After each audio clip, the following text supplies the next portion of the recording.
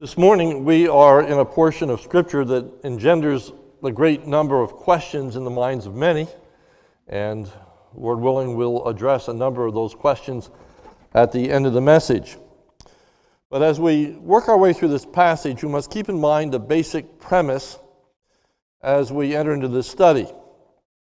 We must remember why God is removing Saul as king over Israel and why God is refusing to speak to Saul. We have the informing theology of 1 Samuel chapter 15. Let me just remind you of what Samuel says to Saul while Samuel is still alive concerning Saul's behavior. 1 Samuel chapter 15, verse 22, and Samuel said, "As the Lord has great delight in burnt offerings and sacrifices as in obeying the voice of the Lord. Behold, to obey is better than sacrifice, and to listen than the fat of rams." For God had told Saul that he was to slay all of the Amalekites, including the king Amalek, and that all of the cattle were to be destroyed. But Saul spared the life of Amalek and also the cattle, and said that he was going to offer the cattle in sacrifice. So Samuel says, "Behold, to obey is better than sacrifice, to listen than the fat of rams. For rebellion is as the sin of divination, and presumption is as iniquity and idolatry.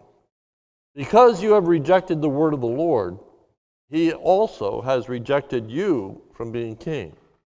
So this premise is that Saul had rejected the word of the Lord. Now, we fast forward and come to the very end of Saul's life. And the theme is that Saul had rejected the word of the Lord, therefore God withheld his word from Saul. Saul had rejected the word of the Lord, therefore God withheld his word from Saul. The key verse is 1 Samuel chapter 28, verse 6. "And when Saul inquired of the Lord did not answer him, either by dreams or by Urim or by prophets." The focal point of the passage is Saul's response to God's unwillingness to answer Saul. What does Saul do when God is unwilling to answer Saul's inquiries? Well, to answer that, first of all, let's look at the background. Last week we left off with King Achish inviting David to join forces with the Philistines in fighting against Israel, verse 1. In those days, the Philistines gathered their forces for war to fight against Israel. And Achish said to David, "Understand that you and your men are to go out with me in the army."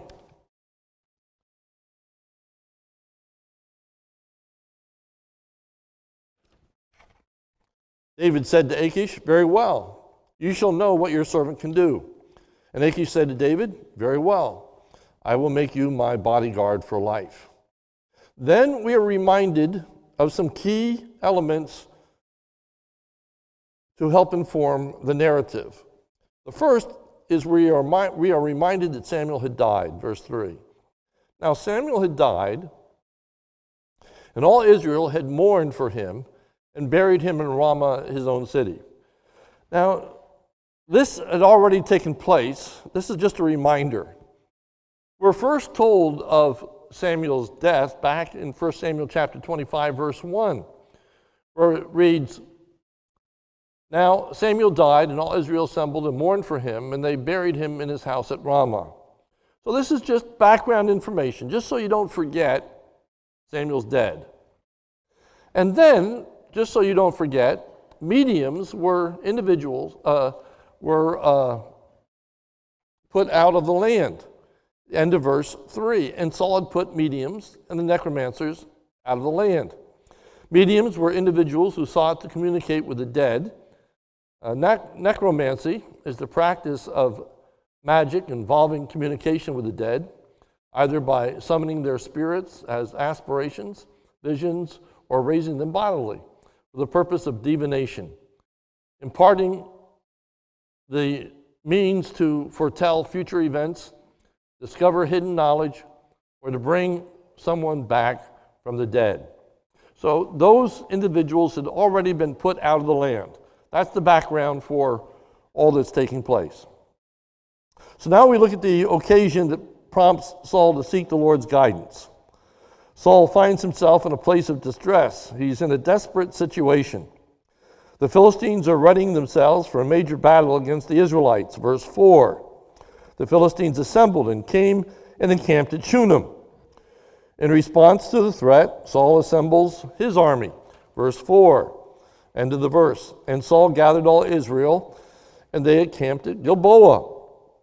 Now, when Saul sees what he is up against, he's deathly afraid. Verse 5. When Saul saw the army of the Philistines, he was afraid, and his heart trembled greatly. Therefore, Saul decides to ask the Lord what he is to do. Verse 5. When Saul saw the army of the Philistines, he was afraid, and his heart trembled greatly. Verse 6. And when Saul inquired of the Lord did not answer him, either by dreams or by Urim or by prophets. So that's the basis here. He is afraid. He wants to know what he's supposed to do. He asks God, and God is silent. God will not address Saul. So now the question is, what is Saul to do? So Saul seeks the Lord's direction, but the Lord is silent. There was no word from the Lord. According to verse 6, dreams were not a means of God's speaking to Saul. Dreams refers to visions that would come to an individual at night. Saul had no such visions from the Lord. God did not speak through prophets. Prophets were individuals through whom God spoke. The most notable prophet of the time was Samuel, and we know that Samuel had died. The third means was by Urim. This refers to stones that were in the breastplates of the high priest, and the high priest would use these stones to determine the will of God after seeking the Lord's direction. Once again, we must keep in mind that Saul had previously rejected the word of the Lord. 1 Samuel 15, verse 23, for rebellion is as the sin of divination, and presumption is as iniquity and idolatry. Saul's rebellion, all the way back in chapter 15, is equated with divination, with wanting to hear from some other god, wanting some other means of direction. Saul is being accused of not willing to listen to God. So this is God's judgment. In addition, Saul had killed all the priests of the land. In 1 Samuel chapter 22, verse 13, if you remember, when the priest gives guidance to David, Saul is enraged, and Saul said to him, why have you conspired against me, you and the son of Jesse, and that you have given him bread and a sword, and have inquired of God for him, so that he has risen against me to lie in wait as it is this day? And he kills all the priests at Nob, except for Abiathar, who fled and took the ephod with him. 1 Samuel chapter 30, verses 7 and 8. We know that Abiathar is with David, and he has the ephod. 1 Samuel 30, verse 7, and David said to Abiathar the priest, the son of Abimelech, bring me the ephod. So Abiathar brought the ephod to David, and David inquired of the Lord, shall I pursue after this band? Shall I overtake him? His answer to him was, pursue, for you shall surely overtake and shall surely rescue. My point is that he could not be answered by Urim because the Urim wasn't even with him. Urim was with Abiathar. David was using that means as a way of trying to ascertain what God would have him to do, but because of Saul's defiance, because he had killed off all the priests, that avenue wasn't available to him. He didn't really have much place to turn because of his own sinfulness, because of his own actions. But Saul will not take silence as an answer. So in verse 7, Then Saul said to his servants, "Seek out for me a woman who is a medium, that I may go to her and inquire of her." Now, Saul knows that God has forbidden that his people would seek out a medium. That's evidenced by Saul's having previously removed the mediums from the land, which is told us at the end of verse 3.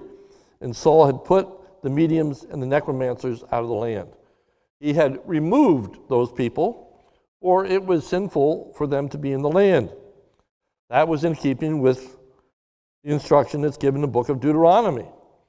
Deuteronomy chapter 18 says this: "When you come into the land that the Lord your God is giving you, you shall not learn to follow the abominable practices of those nations. There shall not be found among you anyone who burns his son or his daughter as an offering, anyone who practices divination, or tells fortunes, or interprets dreams, or is a sorcerer, or charmer, or medium, or a necromancer, or one who inquires of the dead. For whoever does these things is an abomination to the Lord. And because of these abominations, the Lord your God is driving them out before you. You shall be blameless before the Lord your God. For those nations which you're about to dispossess, listen to fortune tellers and diviners. But as for you, the Lord your God has not allowed you to do this." So this was clearly against what God's word allows.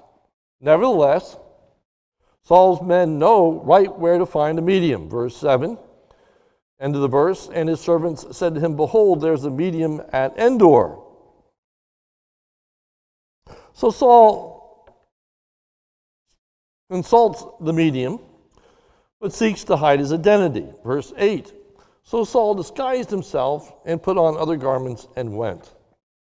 Most likely, he did not want to be known that the king of Israel had stooped to such lows. He doesn't want her to understand who he is. That which Saul formerly denounced, he is now embracing. The woman says to Saul that Saul has prohibited her from doing what he requests. She believes that this is a trap that will result in her death. Verse 9. The woman said to him, "Surely you know what Saul has done, how he's cut off the mediums and the necromancers from the land. Now this question, why then are you laying a trap for my life to bring about my death?" So once again, we're reminded that such activity is forbidden. But through these words, Saul is reminded.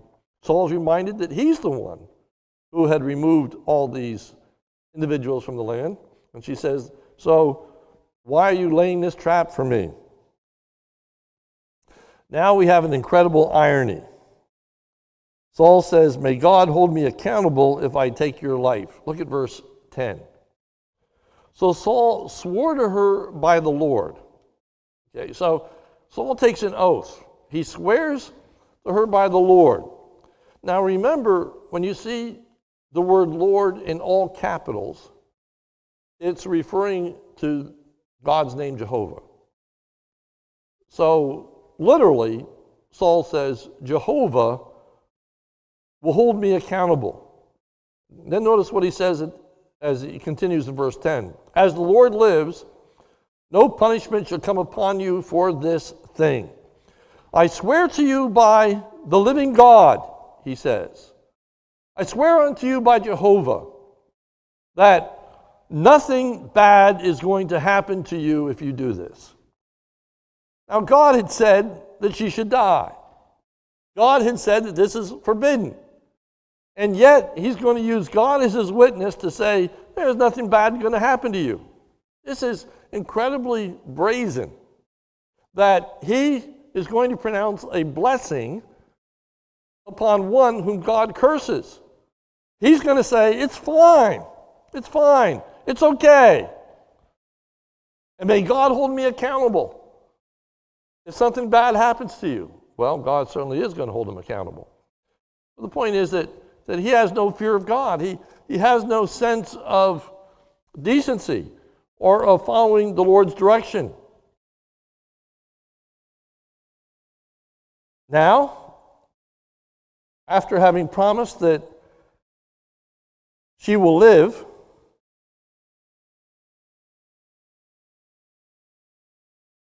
she asks Saul who Saul wants to talk to, verse 11. Then the woman said, "Whom shall I bring up to you?" Saul's response is Samuel. At the end of verse 11, "Bring up Samuel for me." When the woman sees Samuel, the woman screams. Verse 12, when the woman saw Samuel, she cried out with a loud voice. Saul's disguise no longer works. He's revealed. The end of verse 12. And the woman said to Saul, "Why have you deceived me? You are Saul." So we begin by asking the question, why did she scream? Well, some of the commentators say because the woman was a fraud, that she had never been able to do anything like this before, and when she actually sees Samuel, it scares the wits out of her. Well, that could be the case. Or it could be that when she finds out that it is Saul that she's speaking to, she becomes afraid of Saul, thinking that he's going to kill her, that this indeed is a trap. Why she screams, we don't know. But we do know in verse 13 that Saul, after having asked her what she sees, her response is a God. Verse 13, the king said to her, "Do not be afraid. What do you see?" The woman said to Saul, "I see a God coming up out of the earth." That would seem to indicate that she saw something that she never had seen before. This spirit, this person that is coming up out of the ground, she says, this has got to be a God. Well, Saul knows better than that. Saul knows that Samuel, verse 14, he said to her, "What is appearance?" She said, "An old man is coming up, and he is wrapped in a robe." And Saul knew that it was Samuel. He bowed with his face to the ground and paid homage. So he shows respect for Samuel. Now we have Saul's encounter with Samuel. First, Samuel speaks in verse 15. Then Samuel said to Saul, "Why have you disturbed me from bringing me up?" Samuel is extremely content where he is and bothered that Saul would summon him. Saul's response is, Saul answered, verse 15, "I am in great distress, for the Philistines are warring against me." Saul admits that he is flattened by what has occurred. He said, "Well, I'm in great distress." It literally means to be pressed out. It means to be flattened. Okay, he's devastated by this great threat.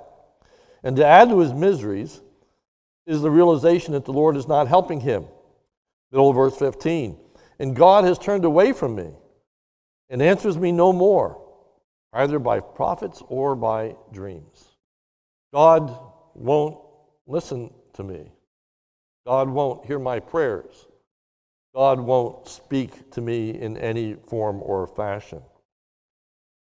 So Saul is wanting Samuel's help at the end of verse 15. "Therefore, I have summoned you to tell me what I should do." Samuel's response is, "Well, what do you expect me to do?" Verse 16.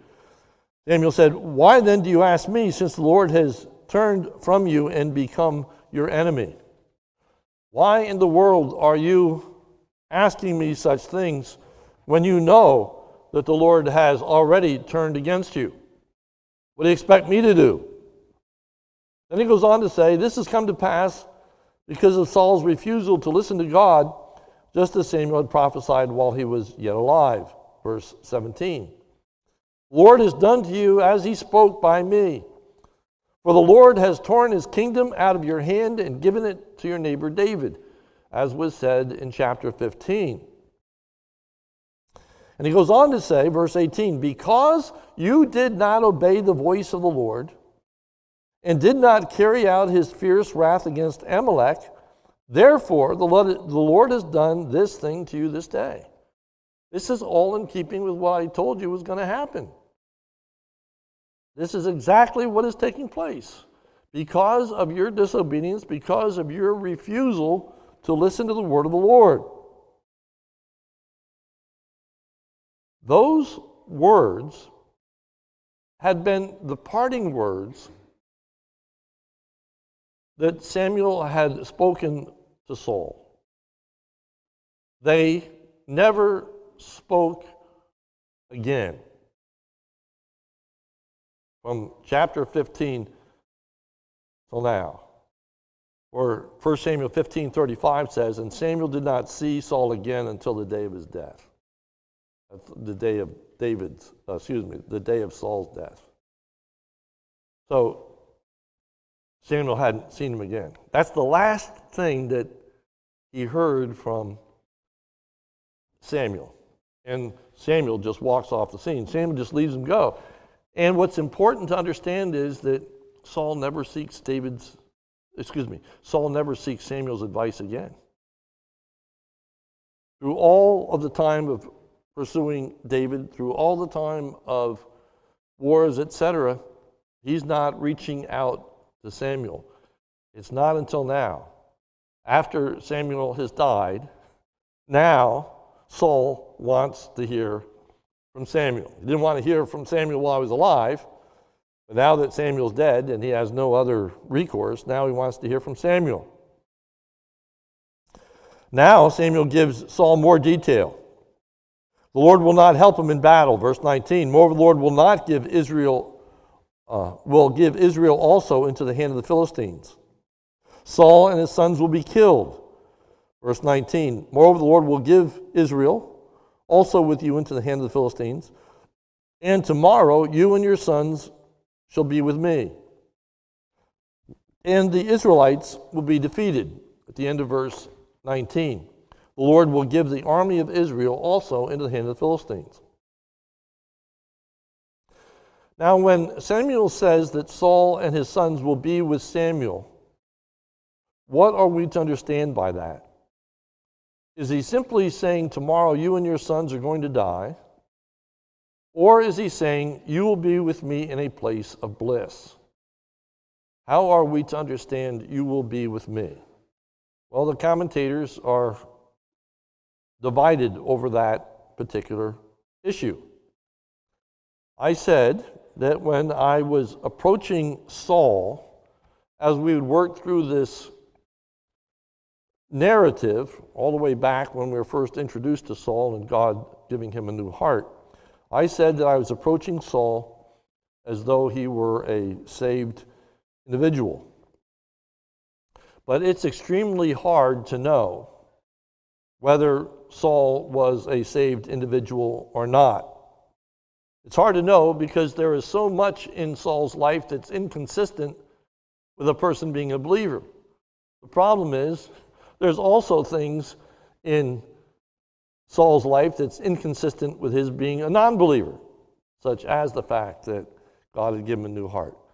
So, arguments can be made both sides. The bottom line is, we really don't know. We don't know whether Saul was a believer or not. I've chosen to kind of take the approach that probably was. I don't know. God knows. God will do what's right. God will make the proper determination. We simply don't know. However, Samuel's words certainly do not bring any comfort to Saul. When he says, tomorrow you'll be with me, notice Saul's response, verse 20. Then Saul fell at once, full length on the ground, filled with fear because of the words of Samuel. No comfort, no comfort. He is in fear. Now, Saul's fear is greater than when he started. He started this whole thing because he was afraid. It ends up with him being more afraid than when he started. This turned out worse than Saul imagined. But one must wonder how Saul thought this was all going to turn out. How in the world could Saul have thought this is going to end well? I have been disobedient. I have been refusing to listen to God. God refuses to speak to me. Therefore, I'm going to continue to rebel against God. Now I'm going to go seek a medium, and he says, don't do that. And I'm going to try to find out what I should do. How in the world is any of that going to end up well? Well, sometimes people's thinking is pretty bizarre. And certainly Saul's thinking on this occasion is very, bizarre. It turns out worse than he imagined. What's important for us also to keep in mind is Saul is not repentant. One wonders why he sought the Lord at all. Why did he bother to ask what he should do? Or we're going to find that Saul goes out to battle, Saul dies, Saul's sons die. Everything that Samuel said comes to pass. So, why bother? Why bother? Why ask? Or he wasn't going to be repentant anyway. 1 Chronicles drives that thought home, or there's a summation in 1 Chronicles of the life of Saul, and it says this, starting with 1 Chronicles chapter 10, reading at verse 13. So Saul died for his breach of faith. He broke faith with the Lord in that he did not keep the command of the Lord, and also consulted a medium seeking guidance. He did not seek guidance from the Lord. Therefore the Lord put him to death and turned the kingdom over to David, the son of Jesse. That's the summation that 1 Chronicle gives. And you can say, well, what do you mean? He inquired the Lord didn't answer. 1 Chronicle says he didn't inquire the Lord. There's no discrepancy there. It's saying that Saul really didn't want to hear from God. Saul wanted to hear what he wanted to hear. But he didn't really want to hear what God told him to do. That's why all the way back, you have that ironical statement in 1 Samuel 15 that rebellion is the sin of divination. Samuel says to him all the way back in chapter 15, Saul, your rebellious spirit is like divination. You are seeking guidance that you want to have. You don't want to listen to what God says. You're rebellious. You're seeking another God. You're seeking something else to lead and direct in your life.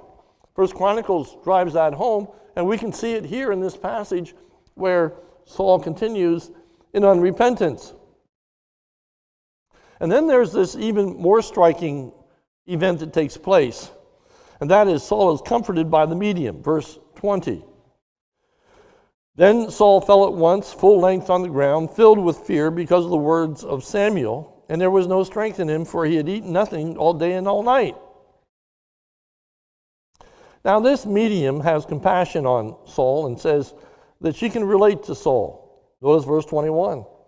The woman came to Saul, and when she saw that he was terrified, she said to him, behold, your servant, referring to himself, has obeyed you. I have taken my life in my hand. I called Samuel up, and you said nothing bad would happen to me, and have listened to what you have said to me. So now she encourages him to listen to her. Verse 22, now therefore you also obey your servant. I have obeyed you, now you obey me, she says. Notice verse 22, let me set a morsel of bread before you and eat, that you may have strength, and you can go on your way. Let me give you something to eat, and you'll be strengthened. All right? You're going to be okay, and you can just go on your way. Now, what really is informative to us is that the word not eaten, when it says in verse 20, where it says there was no strength in him, for he had not eaten all day and all night. The word there for not eaten in the Hebrew is a word that's often translated as fasting. He's fasting. Jumper Longman in his commentary says that he probably had not eaten anything due to a fast. Also, the ESV study notes on chapter 28, verse 8 refers to this fast.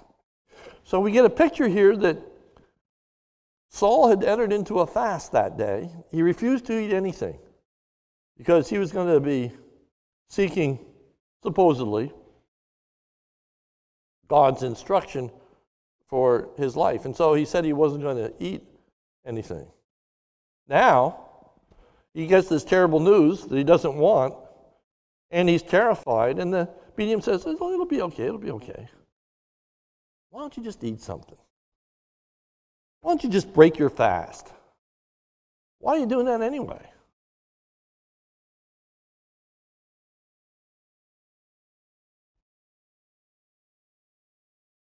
Initially, Saul refuses to eat, verse 23. He refused and said, I will not eat. But then we find, but his servants together with the woman urged him, and he listened to their words. So he arose from the earth and sat on the bed. What is striking is that Saul listens to the medium when he would not listen to the Lord. Where it says in verse 23, he listened to their words. Saul obeys her when he would not obey the Lord. She says in verse 22, now therefore you also obey your servant, referring to herself and her words. And back in verse 18, Samuel had said, because you do not obey the voice of the Lord. Don't miss those connections. He wouldn't obey the voice of the Lord, but he obeys the voice of this medium. He's fasting. She says, break the fast. She says, just eat a morsel, just eat a tidbit. And then she goes out and slays the fatted calf and makes this dinner that's fit for a king. Says, no, I can't eat that. Come on, it's all right. Eat it. So then he eats it. And he's strengthened.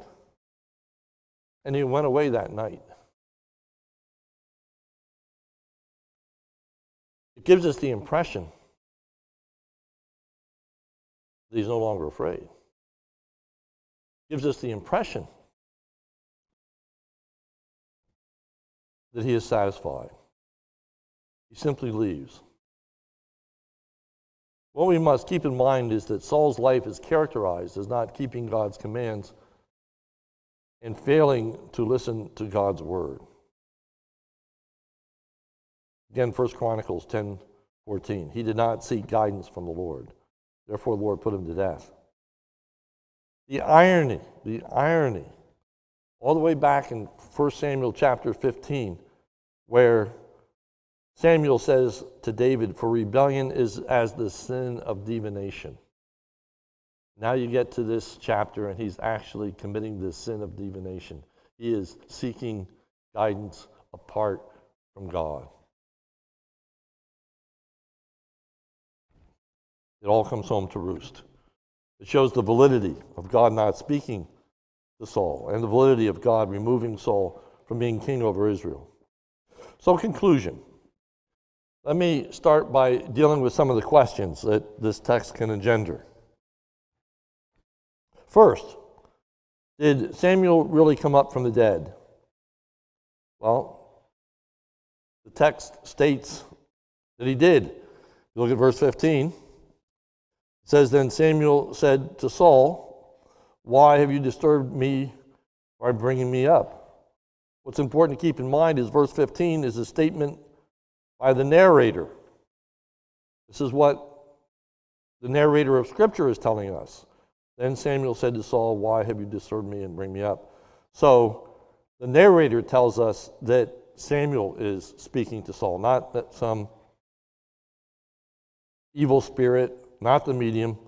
This is Samuel speaking to Saul. The words are attributed to Samuel.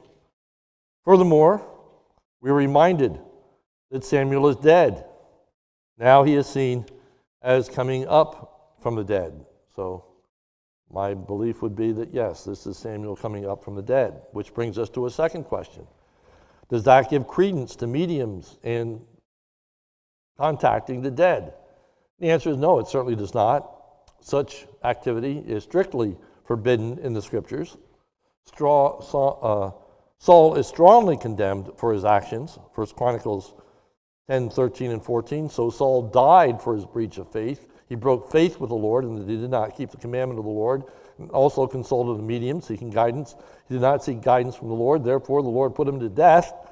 and turn the kingdom over to David, the son of Jesse. There is nothing in this passage that gives permission to seek the dead for guidance. As we looked at that passage in Deuteronomy chapter 18, it talks about necromancy, it talks about mediums, it talks about divination, it talks about a whole host of things. I'm not going to reread it, but it would cover everything that we would put under categories such as horoscopes, Ouija boards, tarot cards, any way in which people seek to find out about the future apart from the Word of God. All such things are forbidden to us as people of God. We are to content ourselves with the Word of God. We are to seek God's leading and direction. We are to seek His instruction. We are to listen to His Word. Period. Period. And we should have nothing to do with all those other things that I just mentioned, Ouija boards and horoscopes and all the like, crystal balls, you name it. Let me also address something else that I think is very pertinent to us, because you can walk into almost any Christian bookstore and find books on the shelves written by people who claim to have died and gone to heaven and come back, or claim to have died and gone to hell and come back to tell us what it's like. All such things are forbidden for us. That is not to be read, that is not to be believed, that is not to be followed. You want to know what heaven is like? Read the Bible. You want to know what hell is like? Read the Bible. That's the only place of which you can find authoritative teaching on what happens after a person dies. All this other stuff is totally unacceptable.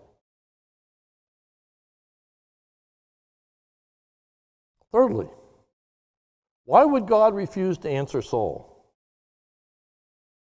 when Saul was seeking the Lord's guidance? When he inquired of the Lord did not answer by dreams or by Urim or by prophets. Why didn't God speak to Saul? Answer, it was God's judgment upon Saul for repeatedly refusing to hear the word of God. Saul had been given many privileges and opportunities, and God had spoken to Saul, and Saul repeatedly had refused to do what God told him to do. So fourthly, if God would refuse to speak to Saul through legitimate means, why would God choose to speak to Saul through an illegitimate means? If God isn't going to answer him by a dream or by Urim or by prophets, why in the world would God allow Samuel to come up from the dead and speak to Saul? The answer is this is yet still further judgment of God upon Saul. All that Samuel says to Saul is consistent with the judgment that he'd already pronounced upon Saul. He refers back to what he'd already said in chapter 15. He says, all this is just happening to what you did. And then he goes on to explain how everything in his life is a result of his rejection of the Word of God. So this is God's complete judgment upon Saul. Well, now we have to ask, what's the great takeaway for us? What are we to learn from this passage? I remind you, first and foremost, we are to learn of God's justice and what He is doing in the nation of Israel and why Saul is being removed, and all that's very, very important. But what do we need to think about our own relationship to God? Well, I would submit to you that, first of all, we are to be very fearful of a continual refusal to listen to the Word of God. We should be very, very fearful of a continued refusal to listen to the Word of God, especially the call to salvation. You may not always have that chance to exercise faith in God. Isaiah 55:6, that we use as our call to worship, said, "Seek the Lord while He may be found, call upon Him while He is near." He can't always be found.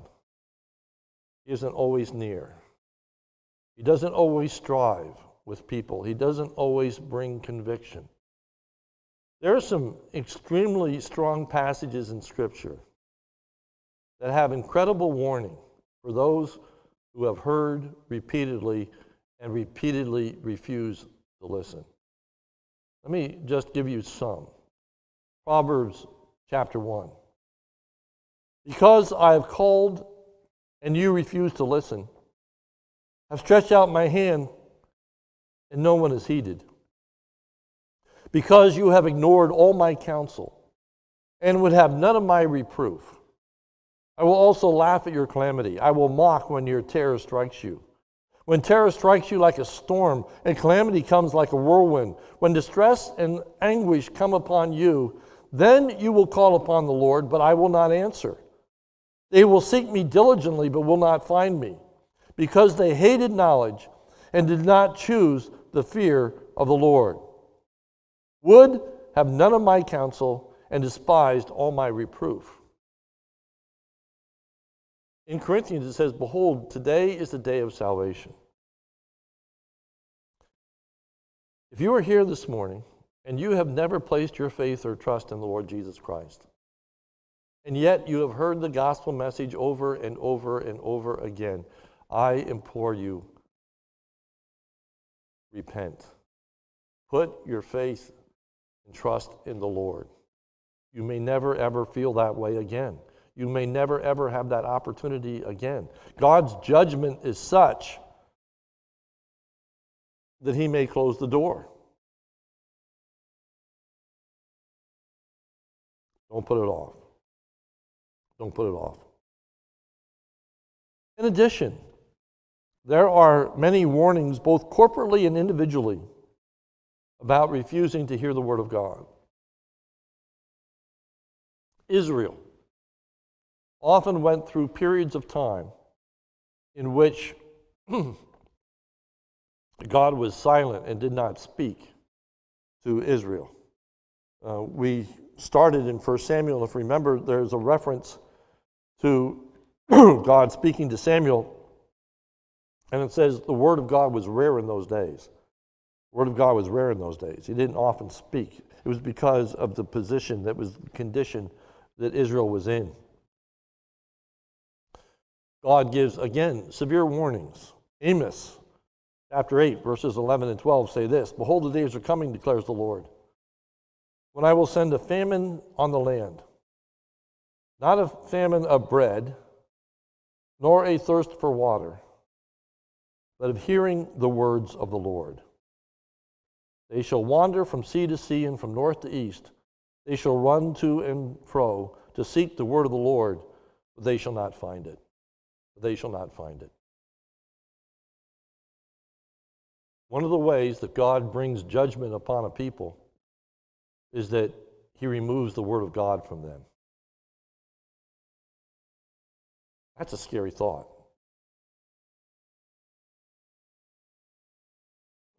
I don't know the future. I'm not a prophet.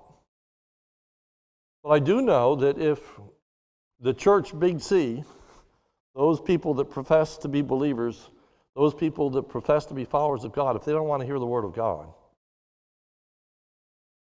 if they don't want to sit under its teaching, eventually God will take his word away from them. That can be persecution. That can come in laws. That can come in many different ways in which God's word is just taken away. You don't want it, God says, then you don't get it. The book of Jeremiah is filled with those thoughts. It says, I will give to you shepherds that you deserve, meaning I will give you spiritual leaders that are going to be in keeping with what your desires are. If you don't want to hear the word of God, then I'll give you spiritual leaders who won't give you the word of God. Those are sobering thoughts. Those are difficult ideas. We're to get a sense of how devastating it is if God refuses to speak. Conversely, how blessed we are that God speaks to us. What a privilege it is for us to be able to have the Word of God, to be able to open the Word of God, to be able to search the Word of God, to be able to study the Word of God, to know what the future holds, to know about heaven, to know about hell, not have to rely on these other books and other places. So we need to guard our hearts and our attitude towards the words of God. And read it, not simply to satisfy our idle curiosity, or to read the Word of God as being one source of guidance among many, or out of a force of habit or formal religiosity. But we need to be reading the Word of God in order to obey it, to follow it. What do you do when you read things in the Word of God that you don't want to follow?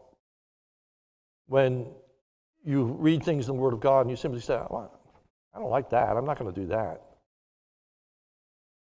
It's dangerous. We should be aware of the false comfort to those who reject the Word of God. Initially, Saul is terrified by what he hears. But the medium, she comforts him. She says it'll be okay. Encourages him to eat. And he goes away. There are so many voices that tell us you don't need to listen. You don't need to believe that. You don't need to trust in Christ. There are so many ways, etc., etc., etc. We need to understand what a blessing it is to have the Word of God, to have it abundantly.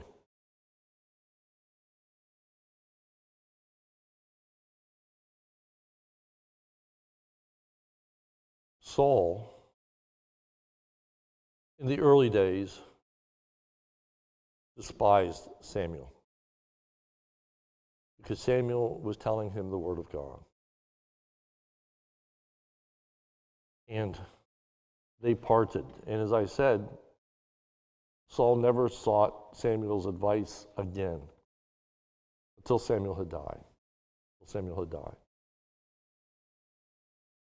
Listen while you have the opportunity. Listen while there are faithful people preaching and teaching the Word of God. Don't get to a place where it's taken away. And then you say, oh, I wish I would have listened. Oh, I wish I would have paid attention. Oh, I wish. Those are a sad state of affairs. The whole nation is going to be suffering as a result of Saul's decisions. His sons will die. The nation will go into battle. And they are going to succumb to the Philistines. But of course, God's going to raise David up, and those are the weeks to follow. But this morning, the sobering thought to reject the Word of God can result in God withholding His Word. Let us pray. Almighty God, help us to delight in your Word. Help us to quickly repent when we read your Word of those things that are displeasing to you. Lord, may we seek your Word not out of idle curiosity, but as a real source of guidance and direction. And when we hear and read of things that we do not want to obey or follow, give us a spirit of repentance. That, Lord, we yield. We acknowledge that your way is best and right and holy and good. Lord, guard us from a rebellious spirit and seeking wisdom and guidance in other places. For it's in Jesus' name we pray. Amen.